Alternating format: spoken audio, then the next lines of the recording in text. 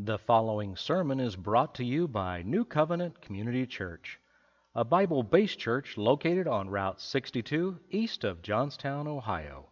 To learn about New Covenant Community Church, visit www.new-covenant.org. Again, that is new-covenant.org. Now, enjoy the message. Welcome to all of you. We're glad you're here. Most of you are looking good this morning. Take your Bibles to Philippians chapter 3. Welcome all of those of you that are joining us online. We have a number of people there, and certainly glad that you can join us. I know there's a number of you that have to be in your homes right now, so I'm glad that you can still be joining us. And I would encourage you also to be a part of the service. Take a moment for those of you joining us online to text a friend. You can even do that right now, just to text a brief word of encouragement that God loves them. Let them know where you're joining in church this morning online as you have to be quarantining and whatever else it is that you're doing. So, you know, church, I feel like, I would just be shortchanging the church if I were just to not share with you what the Lord teaches me in my own personal life. And, if I had to pinpoint a certain thing that I really felt like God was teaching me just personally in my own walk with Jesus over these past few weeks, it's really been that, man, His Word is just so relevant for us. And I know a lot of you are like, well, okay, of course, Pastor Ben, of course His Word is relevant. But no, in a really sweet and special way. If there was someone who you had to give driving directions to through a dangerous part of town and you didn't like them at all, you would give them very vague, non-helpful directions. You probably wouldn't write anything down. You would just say, hey, yeah, go down to this corner of the street and where you see the drug deal happening, keep on driving, You wouldn't give them good instructions. But if it was someone driving that you loved, you'd see that it was written down. You'd see that it was clear.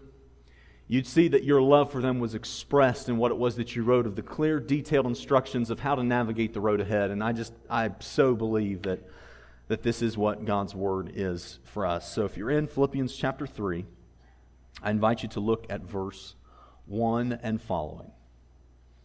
It says, "Finally, my brethren, rejoice in the Lord. For me to write the same things to you is not tedious, but for you it is safe. Beware of dogs, beware of evil workers, beware of the mutilation. For we are the circumcision who worship God in spirit and truth, rejoice in Christ Jesus, and have no confidence in the flesh. Though I also might have confidence in the flesh. If anyone else thinks he may have confidence in the flesh, I more so. Circumcised the 8th day, of the stock of Israel, of the tribe of Benjamin, a Hebrew of Hebrews, concerning the law, a Pharisee, concerning zeal, persecuting the church, concerning righteousness which is in the law, blameless. But what things were gain to me, these things I have counted loss for Christ. Yet indeed I also count all things loss for the excellence of the knowledge of Christ Jesus my Lord, for whom I have suffered the loss of all things, and count them as rubbish, that I may gain Christ, and be found in Him, not having my own righteousness, which is from the law, but that which is from faith in Christ, the righteousness which is from God by faith, that I may know Him, and the power of His resurrection, and the fellowship of His sufferings, being conformed to His death, if by any means I may attain to the resurrection from the dead." Let's join together as we pray. Father, we love your word. It is a light to our path, a lamp unto our feet. Thank you, Jesus. A special thanks we have for your word in a year like this, in times like these, and very likely even more so as we progress through time. So Jesus, we're here this morning to declare that you are our shepherd, that we do love you, and that we want to follow the beckoning voice of your Son. In Jesus' name. And we all say together. So we have been in the book of Philippians, who we know God used Paul to write to this church at Philippi. And there are a number of things. If you could have an overarching theme of this book, it would be joy. And God has used Paul to write to this church about the joy of many things, about the joy of the fellowship in the gospel, of just the union that you can have together as a people, Following Jesus, having this fellowship together and being redeemed people that will live together in eternity, that's pretty cool. Worthy conduct, that Christians have the ability to live out the life that God has given them, to work out the salvation that God has placed in them, the forgiveness of sins that He's given them. Paul's even thankful and joyful over these chains that he's currently in while he's writing this book, being inspired of God's Holy Spirit. Paul says, I'm glad that these chains, if I'm going to be chained to this wall, I'm glad that these chains have preached to the prison guard. It's given me an opportunity for the furtherance of the gospel. He's joyful about that. Paul was joyful about the possibility of being poured out like a drink offering for the sake of the gospel. And then last week we saw how Paul then takes the two examples of Timothy and Epaphroditus of their good and worthy conduct and puts it on display for the church at Philippi to see and for New Covenant Community Church to see what that looks like. Now, I don't know about you, but I know that for any of us that have been driving any length of amount of time, you've been driving down the road and you hear ding, and you look at your dash and it comes on the low tire pressure light. Raise your hand if you've ever that's happened to you. Yeah, all of us that drive, especially most recently with the weather having gotten colder, many times I've put more air in the tires. Now here in chapter 3 of Philippians, we see that this kind of warning is given by God through Paul regarding this happy church, the church at Philippi. Much in the same way that the warning light for your low tires come on, tells you to go out, check the tires, make sure that you can have the pressure in your tires you need so that you can continue on your merry way down the road that you're going in much the same way. Paul says here, God through Paul says in chapter 3, here's this warning I'm going to give you so that you can continue on your merry way down the destination, down the road that you were going. And there are three things that are described, that God through Paul describes here to give us this warning. Number one, he describes a problem. Number two, the outcome of that problem. And number three, the solution to that problem. And what I believe as we will go through God's Word today is that we'll see that this problem, outcome of the problem, and the solution back in the year approximately 60 AD when God was using Paul to first write these letters, first to create the Word of God here in this way to the church at Philippi and now to us today, that although things may look a little bit different now in 2020 AD, the problem, the outcome of the problem, and the solution are all still very much the same. So if you are ready to rightly divide the word of truth, let all of the sinners redeemed by Christ's blood this morning say, let's do it. Verse 1, it says, finally, my brethren, rejoice in the Lord, for to me to write the same things as to you is not tedious, but for you it is safe. So verse 1 is essentially, it's the ding, it's the light coming on the dash. It's not tedious, it's not burdensome for me, Paul says, to write this to you. It's not burdensome to let this warning light go on that will ensure the safety and joyfulness of the future road ahead of you. But for you, it's a safe thing. It's a safeguarding thing that I'm about to say to you. Verse 2, where it describes to us the problem. Verse 2, it says, beware of dogs, beware of evil workers, beware of the mutilation. For we are the circumcision who worship God in spirit, rejoice in Christ Jesus, and have no confidence in the flesh. So, who are dogs, who are evil workers, and what is the mutilation?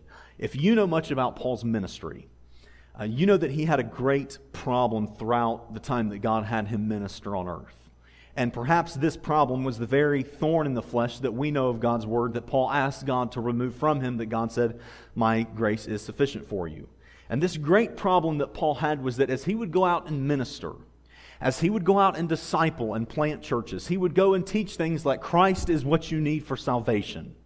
You need Jesus' righteousness to be that of your own. When you repent and turn from your ways and you trust in Jesus, His righteousness will be your own. You'll be faultless and blameless before God, and you'll be accepted into His heaven. That's what Paul went about preaching, planting churches to preach and to teach that wonderful truth of God. And then he had this group of people, these Jewish leaders, Pharisees, Sadducees, the Sanhedrin, tax collectors, scribes, a whole bunch of different occupations, but these Jewish people, these religious leadership among the Jews, that would then go behind Paul and then teach these people that he was teaching Christ to say, yeah, if you're going to believe in Christ, you also need to be circumcised.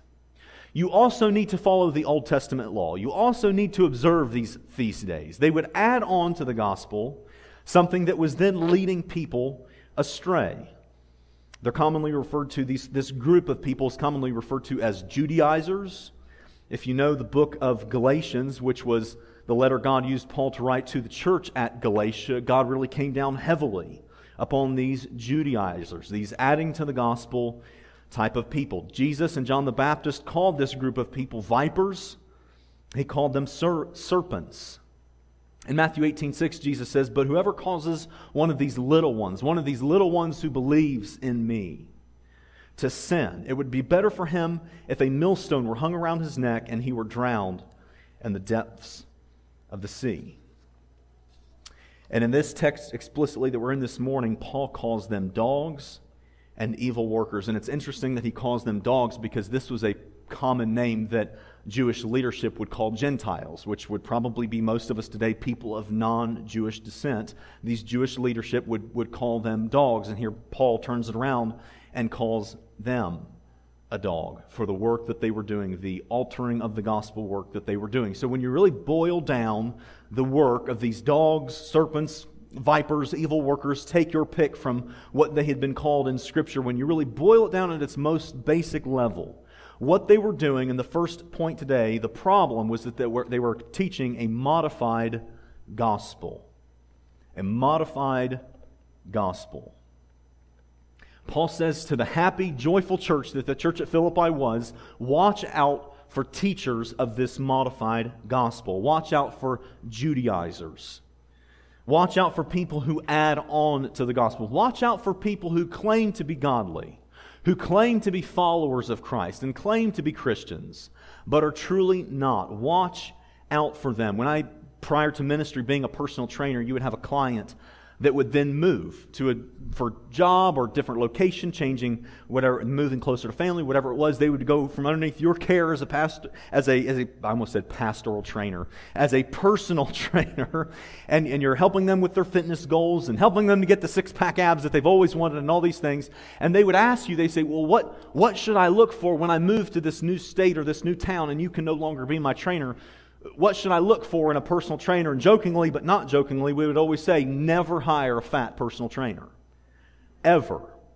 Don't ever hire a fat personal trainer, because if they can tell you that they can help you get something that they don't already have, they're hypocrites. There is some hypocrisy in that industry that must be watched out for. Jesus said in Matthew 7, verse 15, "Beware of false prophets, who come to you in sheep's clothing, but inwardly they are ravenous wolves." The modified gospel was a real issue in Paul's day. And it absolutely led people astray. This was a salvific, which is a very seminary type word. It was a salvation, a whether or not someone ended up in hell or heaven type of issue. And I believe that is why Jesus was so strong in his language. John the Baptist used the same language that was serpents, brood of vipers. Why would you add on this thing to get people to think they need these things for salvation when they indeed do not? And this was Paul's response as well. Now, I believe that although that was written in the year 60 AD, approximately, the book of Philippians, that we, in the year 2020, have a very similar crisis of a modified gospel. Now, I believe it looks a little bit different. I believe the pendulum has swung to the other side. I believe the car is now in the ditch on the opposite side of the road. Rather than in adding to the gospel, adding this burdensome grace of having to feel like you can trust Jesus, but you also need to do these other things to be right before God. Now, in today's world, I believe that we have a taking away from the gospel. Because people, and even most Christians, I would say, don't really read their Bibles that much anymore, we have forgotten some pieces of God's Word that the devil has loved us forgetting. And they are small, subtle pieces, but collectively they have caused idol worship in many churches today. And here's what I mean. People have forgotten that the whole story of Scripture is about God's redemptive plan and about the person and the work of Christ. People have forgotten to have the clear vision of what the crucifixion means and what the crucifixion was. That it was a payment that Christ was making. That it was a substitution that He was in our stead. People in general today, even in church, don't really see Jesus as being the greatest rescuer of all time. They don't see the gospel as being the greatest story of heroism that has ever been told. People aren't really moved by Jesus much anymore. I feel like I've even seen that in the short years that I've been a minister. People aren't moved by the person of Christ as much as they used to. When the Bible says that as we progress through time that the love of many will grow cold, I believe that just perhaps those cold, dead, infected fingers of the devil have even infiltrated many churches. When the Bible tells us that as we progress through time that people will heap up for themselves itching ears, that people will want to hear a certain thing, and rather than being convicted by it, they'll just go find someone to tell them what it is that they want to hear. I believe that just perhaps that's come inside of the church. And this modified gospel used to be a burdensome grace, things that were added on to the gospel that people had to go do, but now there's certain elements being taken away. It's now this cheapified grace that people believe in of God. And here's what I mean by this. How many of you have ever perhaps seen a depiction, perhaps in a Sunday school room or in a children's Bible book, of Noah in the ark, and there's the cute little rubber ducky-shaped ark, and there's cute little fat chunky Noah standing out with a smile on his face. The sun is shining, the water's there, and they're in the ark, and there's the two goofy-looking giraffes with the big smiles on their faces. I mean, I understand that it's, and especially in a kid's book, it's kind of hard to write in the floating dead bodies around that picture, but the point is that we start to see that, and we start to believe it is true that the sun was shining. We forget the great, intense, focused weight of God's wrath against sin. We forget that was when God killed everything, except for 8 people and 2 of every kind of animal. We forget that. We've taken that piece of the message of God's Word away from it. We're in Christmas season. I love Christmas. I probably loved Christmas last year and already this year more than I ever have in my entire life. I love Christmas. But how many of us, we've seen this hundreds of times, perhaps thousands of times. You see a depiction of the stable where Jesus is born. The animals are properly groomed. They've all got these, like, the animals almost have like these humanistic expressions of smiles on their faces. It's so clean and dry. There's just this aura of glow. It looks like they've got Christmas lights in the stable. Everything is dry. Everything is clean. Mary and Joe look just wonderfully rested. And we call them Joe because that's what Daisy calls it in the house and with her little toy nativity set. Mary and Joseph. I just called them Joe. It's Mary and Joseph. And the manger is something that looks what am I trying to say here? I can't even speak today. It looks specific. I can't even speak. What's the word? Suspiciously, thank you. Suspiciously like a crib. It looks like a baby crib with this nice little straw, and the baby's just happy. And I mean, it's just, y'all, if you need to know what a stable looks like, you can come out to the farm and I'll show you. It doesn't look like that. It doesn't look like that at all. The stable that they would have been in did not have this beautiful glow. It at best would have had a lantern that was dim. It would have been dark. It would have been dirty. The manger that Jesus dethroned himself to, the King and God of heaven thrones himself to this manger. It was not this crib-like type of thing. The Greek word for a manger is photny, which describes a feed trough. And today they make feed troughs out of rubber and plastic. You know why they do that? It's so that the animal urine and feces can't stick to it and soak into it. You didn't expect to hear that this morning. But even then, a feed trough, a photny in those days, would have been made out of wood or stone, things that collected animal urine and feces stuck to it. The Savior of the world dethroned himself from heaven, and he's in a photny, not this picture of taking away from the great dethronement that he did for us.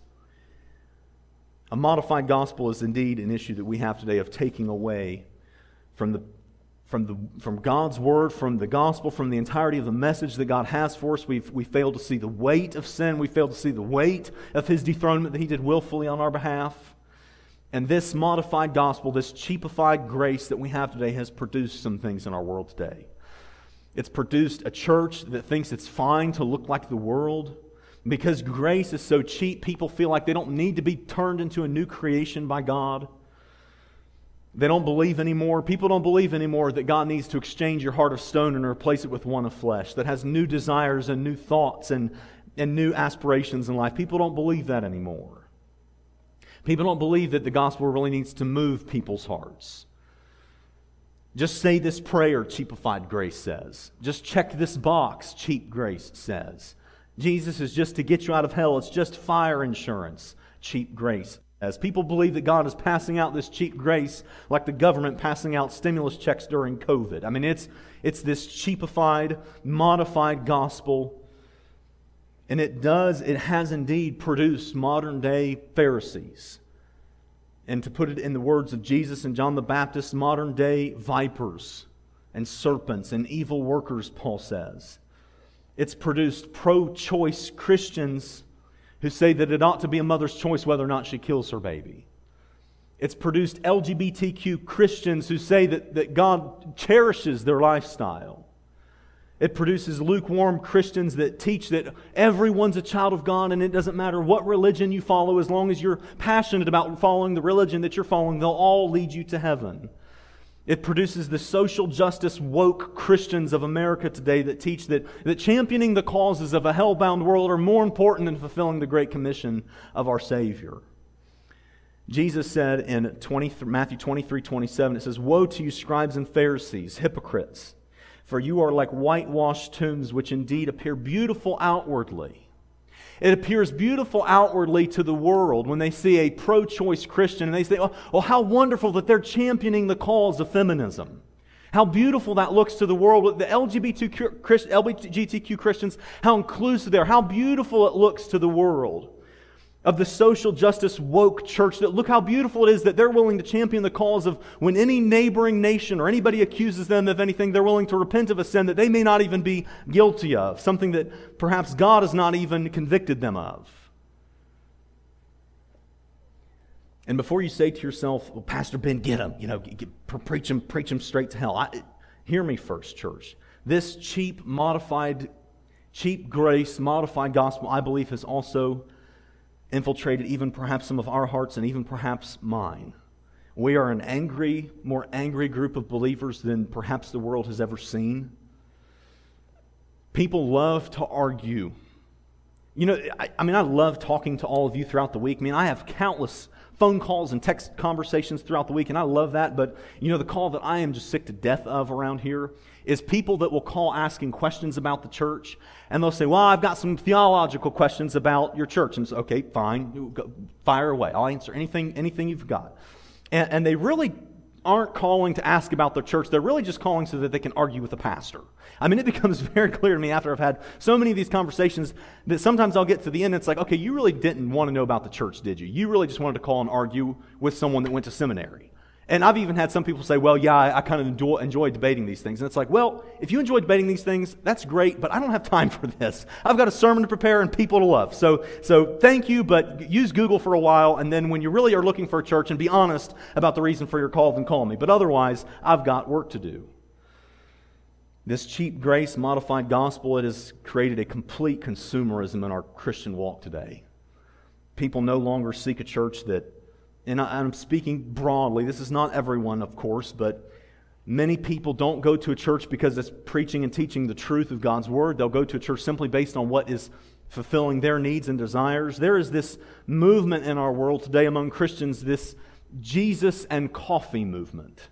And I'm not trying to step on your toes this morning, but I really want to be real with you. There's clothing made with this. This is a hashtag on social media, this Friday morning, nothing better than Jesus and coffee. And I like coffee too, but hear me, sometimes I think to myself, man, if we really had in our minds, if we had a picture of a battered, bruised, and bloody Savior dragging a cross up Calvary's Hill to die on it for you, you'd have a hard time putting coffee and Jesus in the same sentence together. That would be really hard to do. Many of the petty, stupid things that we think about, talk about, and argue about on social media would just go away if we had this true gospel, Jesus in my place picture of who it is that Jesus is. Be reminded, dear child of God, this morning, that God's gift of grace to you is free. But it wasn't free for Him. He bought it. He purchased it with His blood, with His life. And it certainly was not cheap. If you believe that, say amen. So what's the word of the Lord to the church at Philippi all those years ago? And what is still God's word to us? What's the interpretation of this text? I believe it's that we really just need the gospel. Amen? We just need the gospel. We really need our hearts to be moved by our rescuer. To not go into these pitiful, terrible places of bickering about nothing, but to have a true picture of what it is for Jesus to rescue us from our sin. If you believe that, say yes. So that's the great problem. And if you look in verse 4, we read of the outcome of this problem. Verse 4, it says, "Though I also might have confidence in the flesh," Paul says. "If anyone else thinks he may have confidence in the flesh, I more so. I was circumcised on the 8th day, of the stock of Israel, the tribe of Benjamin, a Hebrew of Hebrews, concerning the law, a Pharisee, concerning zeal, persecuting the church, concerning the righteousness which is in the law, blameless. But what things were gained to me, these I have counted loss for Christ. Yet indeed I also count all things lost for the excellence of the knowledge of Christ Jesus my Lord, for whom I have suffered the loss of all things, and count them as rubbish." Rubbish is a good word. If you think that's a good word, say rubbish with me. Ready, set, go. Rubbish. So if Paul could be here today, which he's not, he's with the Lord obviously, but if Paul could be here right now, I would so love to be able to grab one of those microphones and say, "Paul, come up here and preach this for a minute. God obviously inspired you by His Holy Spirit to write this scripture, but come put it up in your own words. Your reading of God's Word, that God used you as the pen through which He wrote this. Come preach this for a minute. What do you mean by all these things were rubbish?" I think what he would say is, Paul would say, you know what, if there was any gain, if I have the gospel of Christ and what it is that He's done in its rawest form of my broken condition being made whole by me having His righteousness because I've trusted and followed Him. Anything else that I've added on top of that, circumcision and being a Hebrew and being of the tribe of Benjamin and all these things and being a Pharisee, all those things that I've added onto them, I've found them all to be rubbish, garbage. It's trash. It's worthless. It doesn't do anything. It doesn't do any good. I believe that we today, in a world of a modified gospel where there is much taken away in this cheap grace in our world, I believe that we could follow this trend and we could soften the blow of the gospel. We could soften the blow of sin. We can soften who we are before God. We could be following a false Christ up here today. We could preach that the human heart really doesn't need to be changed and you can be comfortable in your sin and comfortable who it is that you are. We could become this hip, woke church that just champions whatever cause the world decides for us to champion. We decide to champion it too. Like we could be that. I could come up here with a pair of skinny jeans on this morning. Praise the Lord that didn't happen. But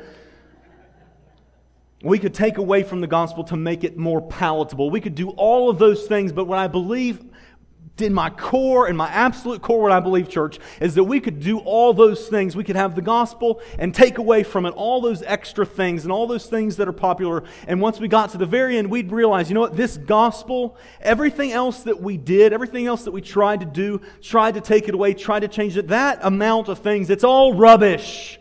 It's trash. It's garbage. It doesn't do anything.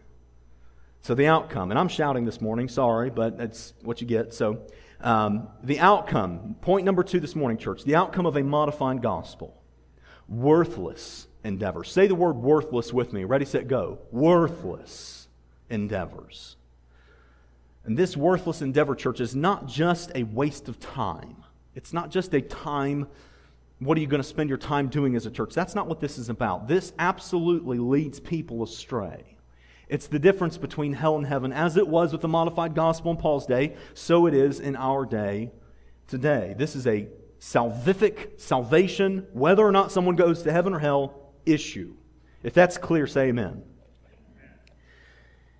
I've been backhandedly scolded, and it's kind of funny when, when somebody wants to scold a pastor, most people don't have the gall to be able to go up and face-to-face with the pastor and tell them why they think they're in error or whatever. They usually do it in a backhanded way. They wait until you preach something they disagree with, and then they'll go up to you that next week and tell you, well, I don't agree with people who do, and then they'll say whatever it is that you just got done doing. And you're not sure if they saw the sermon online, so you're kind of questioning, like, is this geared towards me or not? But I've been scolded before, and because there was some sermons a number of weeks ago when I called out some specific teachers that are the people that Paul said to the church at Philippi that God says to us today, watch out for. They're teachers of a modified gospel. And I called some of those people out by name. And then that following week, there's people that said, well, I don't agree with people who call out people by name for whatever the reasons they gave. But listen, if you worked for a parachute company and it was your job with a team of people to create the harnesses that skydivers wore, and you saw one of your coworkers making one faulty such that you knew it was going to fail. You knew that when the skydiver got in that harness and they jumped, it was going to cause them to fall to their death. And you knew that. If you hated the people that were going to be wearing the harness, you just let them go. You wouldn't do anything. You wouldn't say anything. But if you loved the people, if you really loved the people that were going to be wearing that harness, you'd call it out. You'd scream foul. You'd get them fired. You'd do whatever it took to make sure that harness was not being worn by somebody who was going to then fall to death. That's why I don't have any problem. Namely because Jesus and John the Baptist and Paul and all the other apostles did, where they would be very clear of watching out, beware for these dogs, beware for these evil workers, beware for these serpents and brood of vipers, beware of them. They're teaching a modified gospel that leads people straight to hell. And that's why I don't feel bad at all about saying there are certain teachers that you just shouldn't listen to. I will never, ever, ever in my home allow my daughter to ever sit under and be influenced by the teaching of Joel Osteen. Why? Because I believe he's teaching a modified gospel. There's so much taken away from the gospel that you can watch his sermons and not even know how to get saved. I will never, and I'm not ashamed of that. I'm not ashamed of saying that is wrong to just let my daughter do. No, I won't. I love her. I love her. I don't want her to go on this worthless endeavor that could absolutely be her eternal demise. Now, this is important to note, church. I want to note here, and if we were in different days, if this sermon was being preached, say in the 60s or 50s or 40s or some time past, I probably would not even include this note, but I feel like this is an important piece to note here in this sermon particularly, to make sure you know the difference between a salvation issue and a non-salvation, non-salvific, whether or not somebody goes to heaven or hell, theology, doctrine issue. When it was a salvation thing of whether or not somebody could be led astray in eternity forever, Jesus and John the Baptist and they were the first ones to call foul on that. But when it came to a gospel-loving, preaching, lover of God that would be in error, the model we have is not to call them out in public, not to embarrass them. The model that we have, Acts 18, when Paul is in Galatia with two people named Aquila and Priscilla. They were fellow tent makers. And there was this man named Apollos who was a lover of God, faithful teacher. The Bible says that he was very skillful in his speech and very good at debating people and showing the Jews the gospel. He's very good at this, but he was in error about some particulars of baptism. We don't know exactly what they were. All it tells us there in Acts 18 is that he was teaching the baptism of John. We don't know exactly what that means in his teaching, but the model that we have scripturally is that Aquila and Priscilla go to him privately. They lovingly, graciously correct him, and then the next verse, the next breath it goes right into, and Apollos is still preaching. He's even more correct than before, and he's still encouraged to preach and to teach. That is the model. So make sure, church, as we move forward together as a faith family, decipher between the salvation issues that were very clear, the dogs that we are watching out for, and other issues where you lovingly come alongside a believer and go to them privately, not embarrassing them, not calling them out, and show them their error, opening your Bibles together. That is a timely word for New Covenant Community Church. Now, if you would look to verse 8b as we move on. Paul has counted all these endeavors of the modified gospel as rubbish, and then it says, verse 8b, as we move on, it says, that I may gain Christ and be found in Him, not having my own righteousness, which is from the law, but that which is through faith in Christ, that the righteousness which is from God by faith. So I'll give you the third and final point this morning. Solution to a modified gospel. Faith in Christ's righteousness. Say those words with me. Ready, set, go. Faith in Christ's righteousness. And nothing more. And nothing less. If you died today, church, if one of you died today, and you went before God saying, well, yeah, I went to that. I drove all the way to Johnstown to hear that preacher. Well, yeah, God, I tithed on 10. If you added more onto it, yes, God, I was circumcised on the 8th day. I was a Hebrew of Hebrews. I was an Israelite of the tribe of Benjamin. If you did something where you had a modified gospel, I believe the answer to that person would be that of Isaiah 64, verse 6, which says, your righteousness is like filthy rags. You can't add to the gospel. It's perfect as it is. If you believe that, say yes. If you died today and you took away from the gospel, not adding to it but taking away, you worshiped this Americanized version of Jesus that includes no repentance, that includes not a changed heart, that includes not realizing that the old man that you are needs to be changed into the new creation that God would make you. You know, sometimes I've had people ask me before, Pastor Ben, why is it that you think that Jesus was beaten 39 times with the cat o' nine tail? Why 39? Why wasn't it just like 20 times?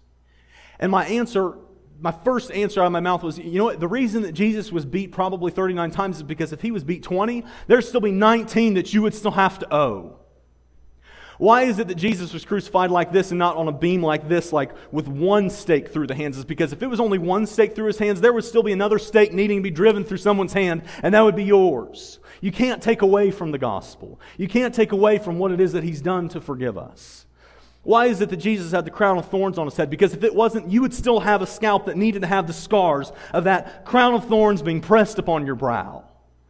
You can't take away from the gospel. Every single piece of it was to take away our sins. Isaiah 53, verse 5 to 8, it says, but he was wounded for our transgressions. Everyone say the word wounded.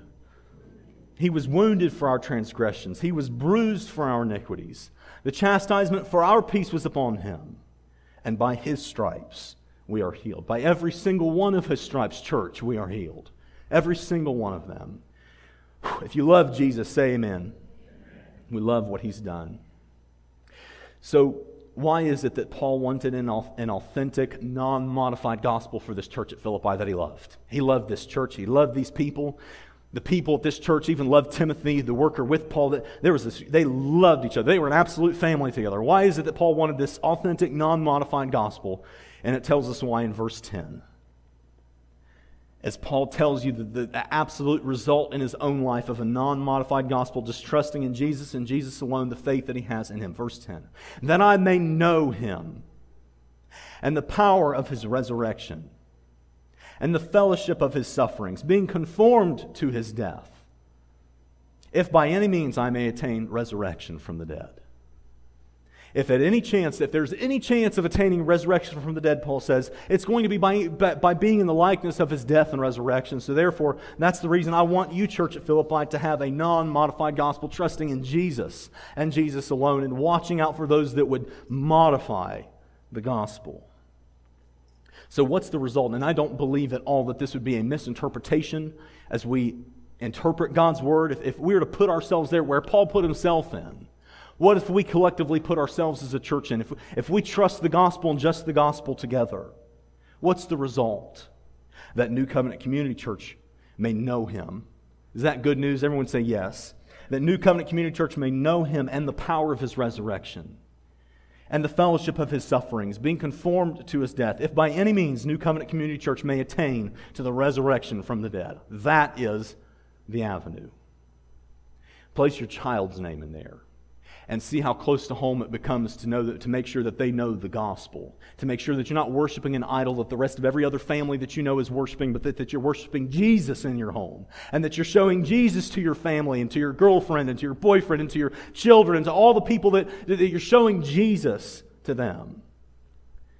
Because if I make sure that that Daisy is following Jesus and him only and trusting in the gospel, not taking anything away, and certainly we're not going to go and try to describe to her at 2.5 years old all the floating bodies around Noah's Ark. Like there isn't time for things to be appropriate. I understand that. But ensuring that she grows up in a home that knows Jesus, that knows being the likeness of his resurrection, that knows him and the power of his resurrection and the fellowship of his suffering. if by any means that Daisy may attain resurrection from the dead. Boy, as a parent, that's all there is. That's the goal I'm striving for. And as I told you last week, if any of you or this church or my role in this church ever got in the way of that salvation of that little girl, man, I will be out of here faster than any of you could imagine. Insert your own family there, church. That the Higgins may know him and the power of his resurrections, that the Warners, that the Dalbos may know him and the power of his resurrection and the fellowship, that you may know him, church.